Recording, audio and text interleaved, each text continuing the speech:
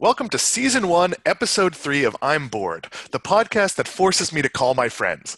Joining me today is a dear friend, Barbara Kempe, a longtime New York City resident who is way more cultured than I am. This will come up again in a second. Barbs, welcome to the show. What's it like being in New York right now? Hi, Dan. It's kind of crazy, actually. I haven't been out that much, so I can't totally tell you what it's like out on the streets. But the few times I have been out, it's very empty, except for at Trader Joe's, of course. Are places still delivering? So I live, as you know, but maybe some of the listeners don't, in downtown West Palm Beach. And we're in sort of lockdown, but all of the restaurants deliver. I had an Amazon Prime delivery from Whole Foods that had mostly what I ordered in it. Are you able to get everything you need? Sort of. We have Seamless here, which is like, restaurant delivery, and that seems to be fine. All the restaurants seem to be delivering the same as usual. But like for grocery ordering, I usually order from Fresh Direct. And on a regular week, I would set up my order like the day before and I'd be able to have it delivered the next evening. So I went on the Fresh Direct site yesterday to find out when I could get my next delivery, and the entire week was sold out. Oh my. There was no way to schedule one. So I'm not quite sure what to do about that. Now, do you have Whole Foods in the city? Yeah, there are some Whole Foods, and you can do delivery that way. There are obviously markets that are open, so you could go there. Yeah, because I was stunned that my Amazon order, my Whole Foods order, was same day. Like it came like 4 hours later. And frankly, it's the first time I've ever used it because I'm a regular Instacart user. My Instacart order I placed yesterday. So yeah, I'm losing track of days. Yesterday was Wednesday. Is that accurate? Yes, Wednesday. Correct. I placed it Wednesday and it's not coming till Saturday. That's actually been beneficial because we were able to take the things we got from Whole Foods off of it, and a couple of other items. Like I had a toilet paper order I placed on Amazon that was supposed to come in late April that has already shipped. So you're starting to see some of the pipeline ease up from Amazon. I've seen some things in stock today, so definitely stay online. But that is not our goal here. The goal of this show is to distract us from the coronavirus. So what we are going to talk about is, and the reason I asked Barbara on, other than just I wanted to chat with her, is I wanted her to sell me on entertainment she likes, and we're very good friends, but we have very different taste. Entertainment she likes that doesn't have superheroes or Star Wars in it, which is pretty much all I consume. So I'm going to throw out the first topic. I know it's near and dear to your heart, and it is one that I find baffling. Broadway. All right. So this is interesting. So I actually was probably more like you, maybe, I don't know, 10, 15 years ago. I liked plays because I had been a literature major and very nerdy about stuff like that. So I liked to see plays performed, but I couldn't stand musicals. And my husband was very into them. Yeah, And yes, he was. Speaking as one of his friends, I am Robert is sadly no longer with us, but was very aware of his love for musicals. right. So, after he passed away, I didn't go to the theater for years, probably 3 or 4 years, because it made me miss him too much. And then, I don't know, a couple of years ago, I was trying to figure out what I could do on my own now that my kids are older, and I needed to sort of pursue my own entertainment. And I thought about going to musicals, and mainly because I thought I could do it alone without feeling like it was weird. Right. And also because it reminded me of him. And it's been a wonderful thing for me to see Broadway shows on my own, but also to share it with my kids. And, So I don't know how to convince you to well, like it. let me ask some questions. So I like plays. I don't go out of my way to go see plays because I don't live in New York City, but Celine and I, when we were in London, saw some plays. I like a story. I don't quite understand the whole people are going to sing what's happening, or there appear to be a lot of Broadway plays that don't even have a plot. Like, I recognize this is one of the worst ones, but when I was 13, I was taken to see Cats. And the first half of Cats is kind of okay. The second half of Cats is god awful. Like, there's no story, it doesn't make any sense, and even though it does have some fabulous songs, I preferred listening to my mother's tape of the music to actually being there and seeing it. And that dates me, I'm sure, but it literally was a tape. Right. So Cats is sort of the famous non-plot musical, right? And you either love it or hate it, I think. I don't really know anyone who could take or leave Cats. I happen to love Cats. I think it's like campy, amusing, fun. But yeah, there isn't really a story you can follow, and that's just kind of how it is. So there's only one musical that I looked into ticket prices when it played at the theater that's walking distance from our house. The problem is it's also a theater that's very close to Palm Beach where all the rich people live, so tickets were hundreds of dollars. But I thought I might like Book of Mormon. Is that a reasonable place to start? You know, I have not seen it. I know I have seen clips and I know the show kind of, but I have actually never seen it. But that show is one that still does really well on Broadway. It's been playing for years, and when I've talked to other people, it's kind of like the gateway show for like people who, you know, like funny things and like entertainment, but don't necessarily love musicals. So that could be a good one for you. So, am I wrong that Hamilton just looks bafflingly stupid? Like, it's very simplistic rap about history. Is that the plot line? I'm not admittedly well versed in this, but every time I've seen a parody of it or a performance of one of the songs on like a late night talk show, it just seems to me like something I wouldn't enjoy in 1,000 years. Yeah, I'm not sure you would enjoy it. I would not agree with the simplistic rap assessment. I think it's actually pretty great songwriting. Um, Oh, I'm sorry. And when I say simplistic, I meant the structure of the rapping, not the structure of the lyrics. oh, all right. It's very straightforward to the point that every office has done a parody of it and can like it's very hard to rap, some faster songs, some songs with a more complex flow. This sort of feels like any high school production could somewhat do what they're doing on stage. There are certainly songs that are more simple and slower than others. Then there are a couple fast ones, and those are not the ones that people parody usually. But yeah, I think it's great. And the reason why I like Hamilton is because it's actually a widow's story. It's based on a book, a biography of Alexander Hamilton that's actually framed like it's his biography, but it starts with a description of his widow and how she kept his things and she kept his memory alive. And until the day she died, she was still leading tours through his home and in informing people about him and the things he did. And so the show is it's about him, but it is also about his widow and how she lives on to tell his story. And, as we just discussed before, as a widow, it really did speak to me. So I do love it. But, I know people have different things they like and don't like. So let's bring our kids into this. Sure. I find that my taste has gotten more basic because I have a 16-year-old and common ground is the Avengers or Star Wars or sort of, those are the safe things to see.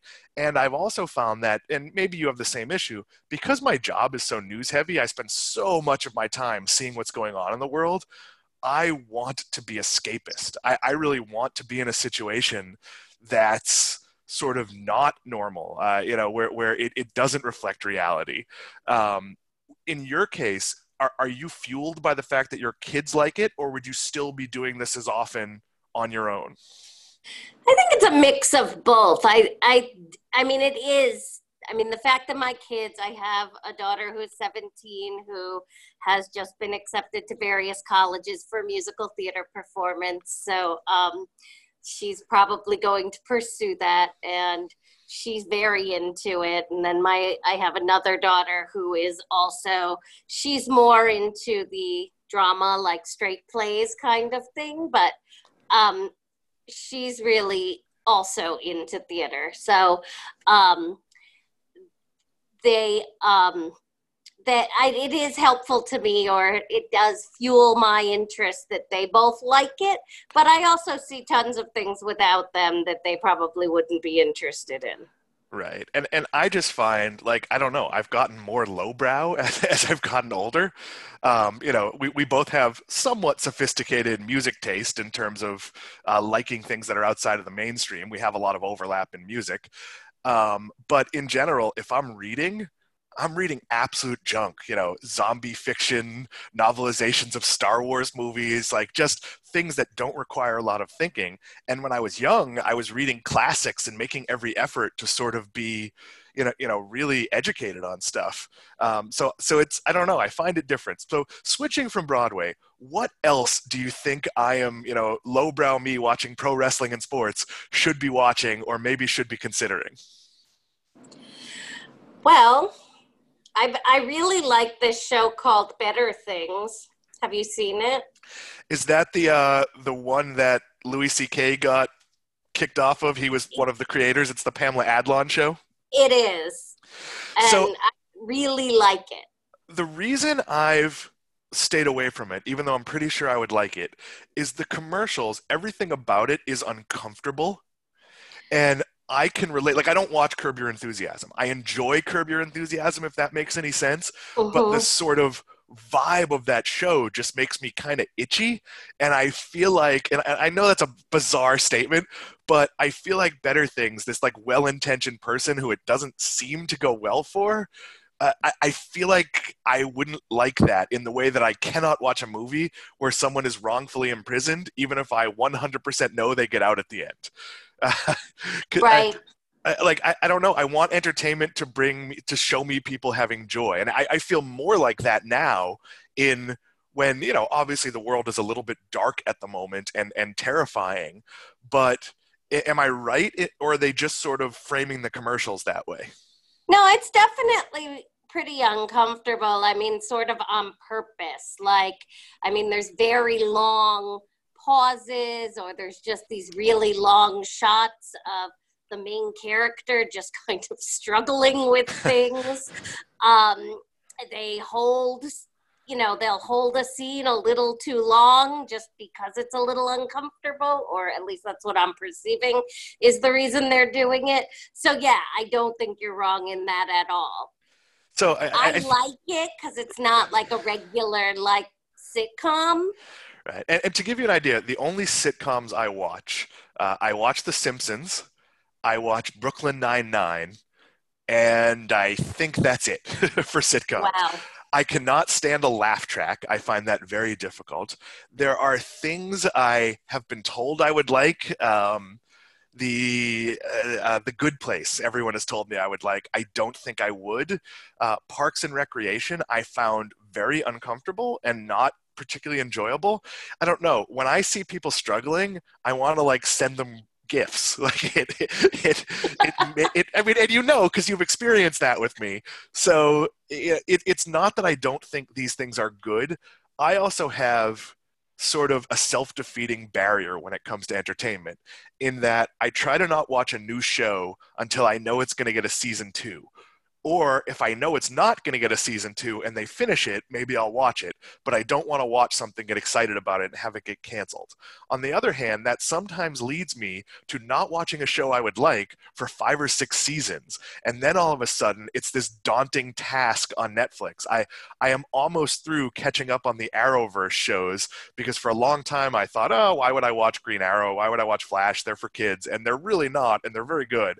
And but that's been like 3 years of downloading episodes to watch on planes, watching half an episode when Slim goes to bed. So it's a very tough line. And I've created rules that are, as I said, self-defeating. Right. Yeah, I don't watch any of those like comic book things. I don't usually enjoy them. Yeah, I would think if you're not into comic book movies, and look, I grew up collecting comic books. Green Arrow was a favored character because I also grew up shooting archery, so there weren't that many archery superheroes. And Right. realistically, I can't become Superman. And I've tried to get bitten by a radioactive spider, but it always just gets itchy. I never get superpowers. So realistically, the only attainable superhero for me was Green Arrow or Hawkeye. And now, of course, seeing how much training they go through, realistically, there are no attainable superheroes for me.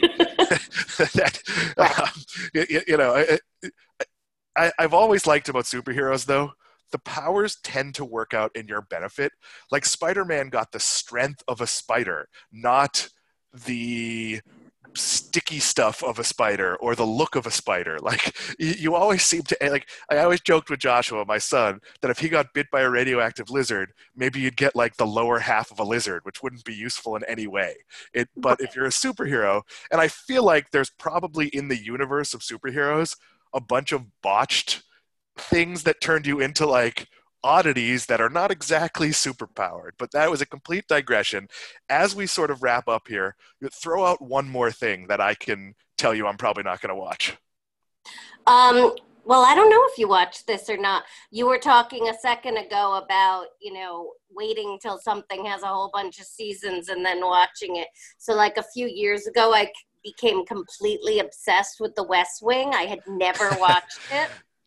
So not And only am I a huge West Wing fan, but the last three episodes of The West Wing are on my computer, like saved to my Mac, because the inspiration of them is something if I'm on a 6 hour flight and I'm not in a great mood, I will watch the last episode, the last two episodes of The West Wing, and the same thing with Aaron Sorkin's next show, The Newsroom, mhm. was. And I'll go back, and I'm pretty sure we have this in common.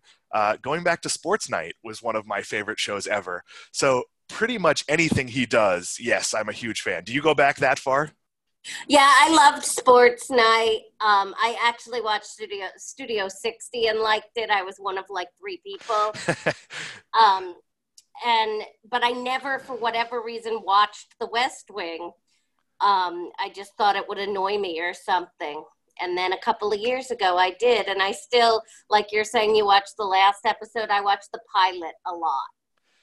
The thing about The West Wing, besides that it essentially predicted Barack Obama, which no one ever talks about, Jimmy Smits' character is essentially Barack Obama, and you have the sort of John McCain, Mitt Romney character in Alan Alda. So Mm-hmm. it was but that show and all the Sorkin shows, what I liked about Sports Night, besides that it had Robert Guillaume, and I was a huge Benson fan when I was a kid, what I liked about Sports Night, it was the first show that people spoke at the cadence my friends and I spoke. Basically, anytime people tell me people are talking too fast on a show, that was a complaint about Seinfeld, that's usually a show I like because I think most dialogue on at least sitcoms and a lot of dramas is half speed. Do you feel the same way? I don't, but I know other people who feel the same way. We used to discuss one of the reasons why I didn't watch The West Wing is because I used to say it was for people with ADHD because everybody was talking too fast. Yeah, it's and as someone with ADHD, that is a great way to say. Yeah, I find because a lot of TV for me, I just find boring. Like you can see where the story is going. It's partially why I don't watch certain movies if I know what's going to happen, and when something is set in reality, I have a pretty good track record of knowing where it's going. Um, Celine and I watched a movie the other night. Celine, my wife, for those of you who don't know, we watched a movie on, I'm not even sure what service, Amazon Prime maybe, and it was based on a Stephen King book, and it was suspenseful and it had a lot of twists. But as you're watching it, my thought was it was called A Good Marriage, and as you're watching it, my thought is there are so many really easy ways the character could get out of this. uh, that why doesn't she just solve the problem here? Or and then when it sort of goes to its logical terrible end, it also seemed like if she just explained what was going on to authorities, it would probably be fine. So, you know, I don't like, and it was a terrible peril. Her husband was secretly a murderer, which you learn very early in the movie, so that's not a spoiler.